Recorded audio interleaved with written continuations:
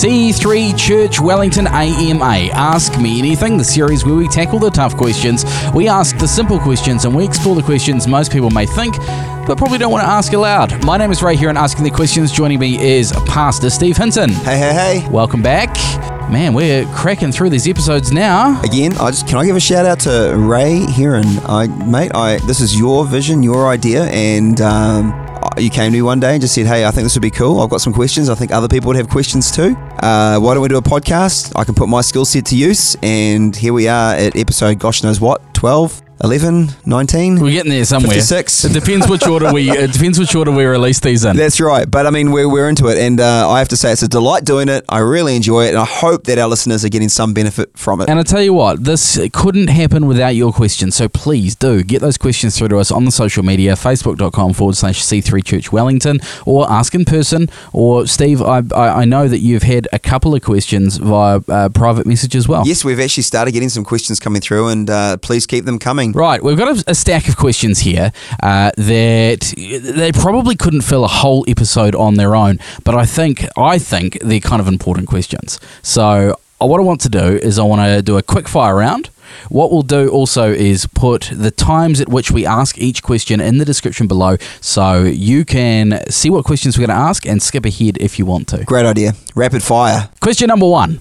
Ministry. Ministry is a term used in church quite a bit. What is ministry and how do you define it? Yeah, so ministry is used a lot in church life, and it's also used outside of church life, like the ministry of social development, the ministry of, so on and so forth in government departments. It's a service to others, or the office of serving and being in service to others is the description of ministry.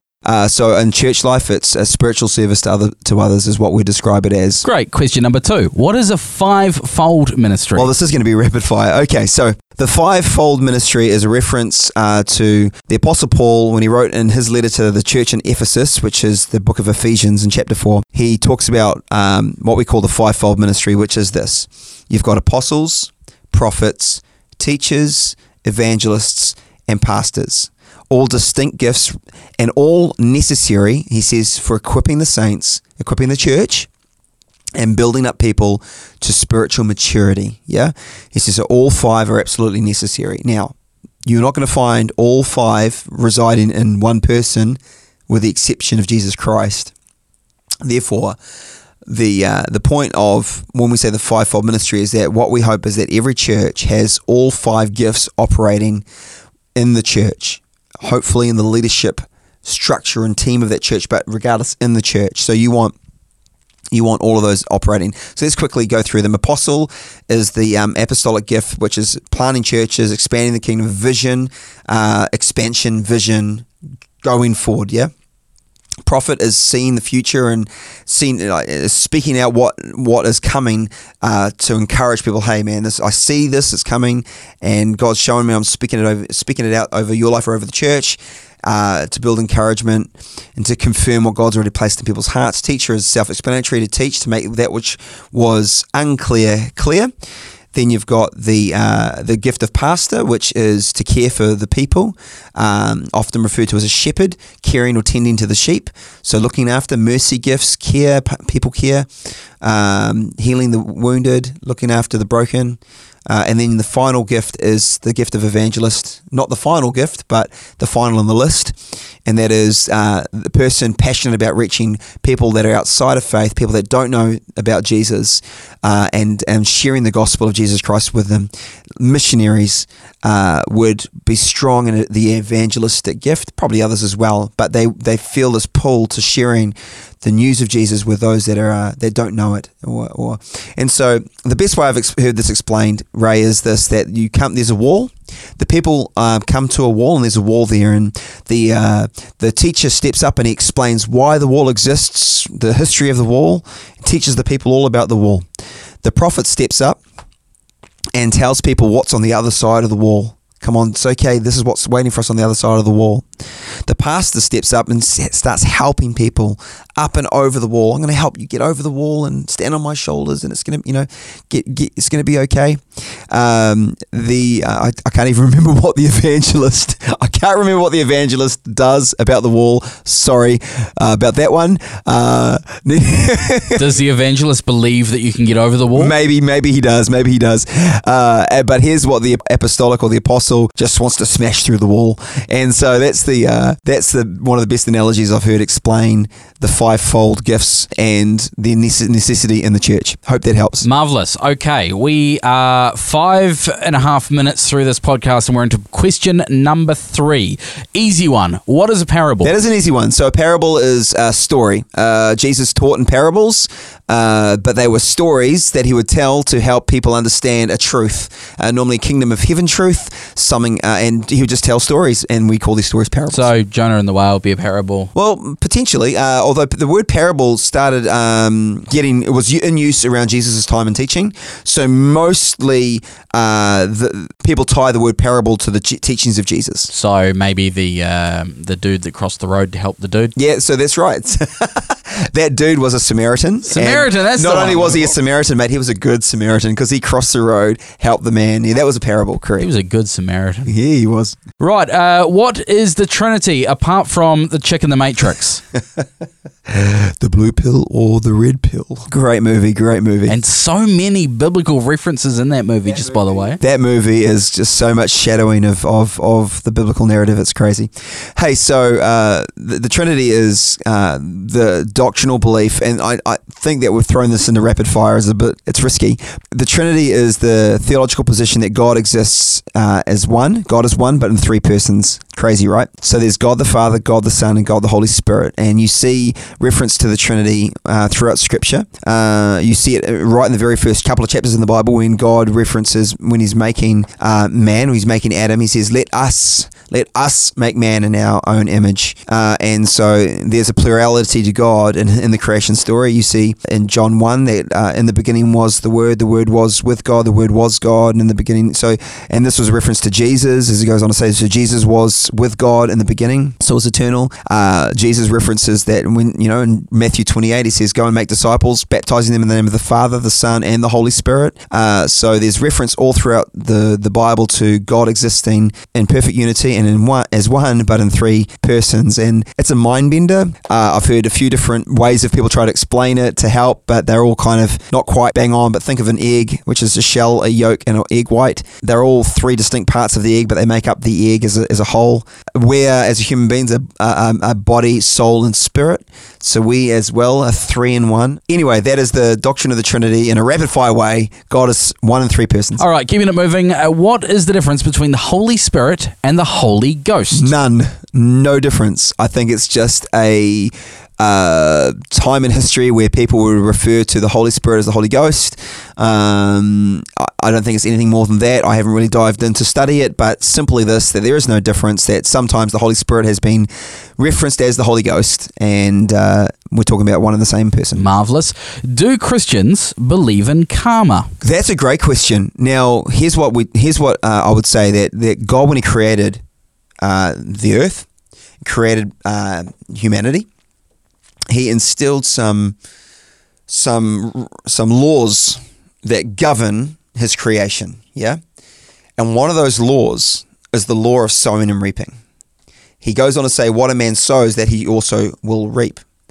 And so I would say that what maybe people would refer to as karma is, oh, look, that person did that bad thing, so karma's going to get them. It's some sort of ethereal thing outside, on some sort of spiritual plane that is like someone's keeping score and it's going to come back and whack them. I don't know if Christianity would necessarily line up there, but we do believe that what God says is that you reap what you sow, and that's why the golden rule is do unto others as you would have them do to you. And so, can I throw a curveball in there?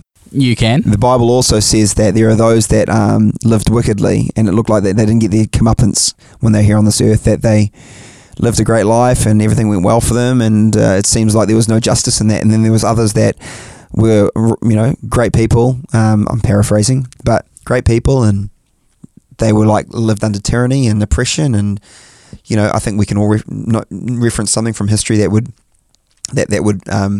be relevant to. The point is this: is that you can potentially escape reaping and sowing here in your earthly life, but you will never escape justice. God is a just God, and at some point we're all going to stand before Him naked, the Bible says, and give an account for our lives.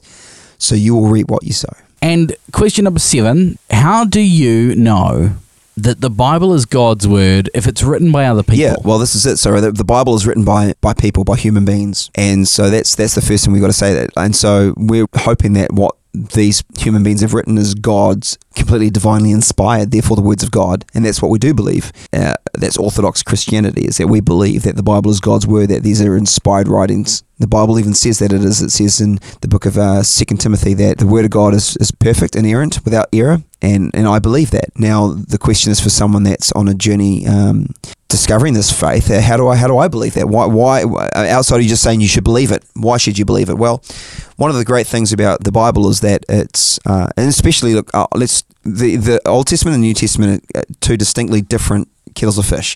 The Old Testament is historical documentation of the people of Israel. Yeah. One of the crazy things though, Ray, is that Jesus was the Messiah. The Messiah had hundreds of prophetic words, prophecies written about him, hundreds, some thousands of years before he came. So many different prophecies, yeah. So one of the ways that I love that you can, the beauty of the Bible is that you've got all these different people writing over many generations, yeah, and yet they all come together in perfect harmony and in sync, which is crazy.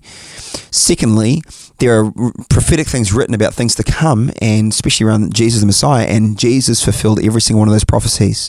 I mean, crazy things like they're gonna gamble for your cloak, they're going to gamble for your outer garment while you're hanging on the cross, that he's going to get crucified on a tree. This is before the crucifix or the Roman cross was even invented. This was prophesied that he would be born of a virgin, that he would be born in Bethlehem, and that he'd be, and the only reason he was born in Bethlehem is because they had to travel because of the census. And I mean, just all these crazy prophecies. So that helps, in my point, for me. Spoiler alert, because we're going to do a Christmas episode one of these weeks. But also the fact that the New Testament is eyewitness accounts of Jesus. So it was written by people that either were there with him, or people that had interviewed the people that were there with him. And so corroboration is such a powerful thing. So our eyewitness account, when you go into the court of law and the question is, did you see that man hit Ray? And I'm like, yeah, I was there and I saw it. I saw that dude hit Ray. And this other guy comes in the court, yeah, I was there as well in the crowd and I saw that man hit Ray. Can you point him out in a lineup? Yeah, that one there. Well, that is the highest form of evidence you can have is an eyewitness account. And what we have in the in the New Testament, is you have different eyewitness accounts that all come to succinctness and they all gel perfectly. And so the question, this isn't even one of the questions, but there are other writings that were not included in the canon of Scripture because they were not eyewitness accounts and they were contrary to the eyewitness accounts. And so same thing in a court of law. This person walks in and says, nah, that guy didn't hit Ray. And the person says, the judge says, well, were you there? Well, no, I wasn't there, but I just know that person would have never hit Ray because he's a good guy. Well, we've got 6 eyewitnesses that were there that saw him hit Ray. So in the court of law, what's going to happen? Justice would be that the eyewitness accounts would hold. And so you can trust that those that have canonized the books of the Bible have done so based on the same way that we would address any historical documentation. Were you there? Did you see it? Does it parallel what the other person saw? If so, yes, then it needs to be included. So that doesn't quite answer the question as to why you believe it, but it does go some ways for me to understand what books made it in and what books didn't make it in. I think the fact that it just flows seamlessly and that things help to prove other things. Like I said, we could do a whole podcast on this, and this is really probably just whetting the appetite for a further podcast. So C3 Church Wellington AMA. Ask Me Anything. Well done, Steve. There was 7 quickfire questions. We will post in the description what time each question is in this podcast, in this episode, so you can go back and listen to them again if you need further clarification. If you've got a question, we'd love to hear from you. Jump on the Facebook. That is the easiest way to get them through to us. Facebook.com/C3 Church Wellington.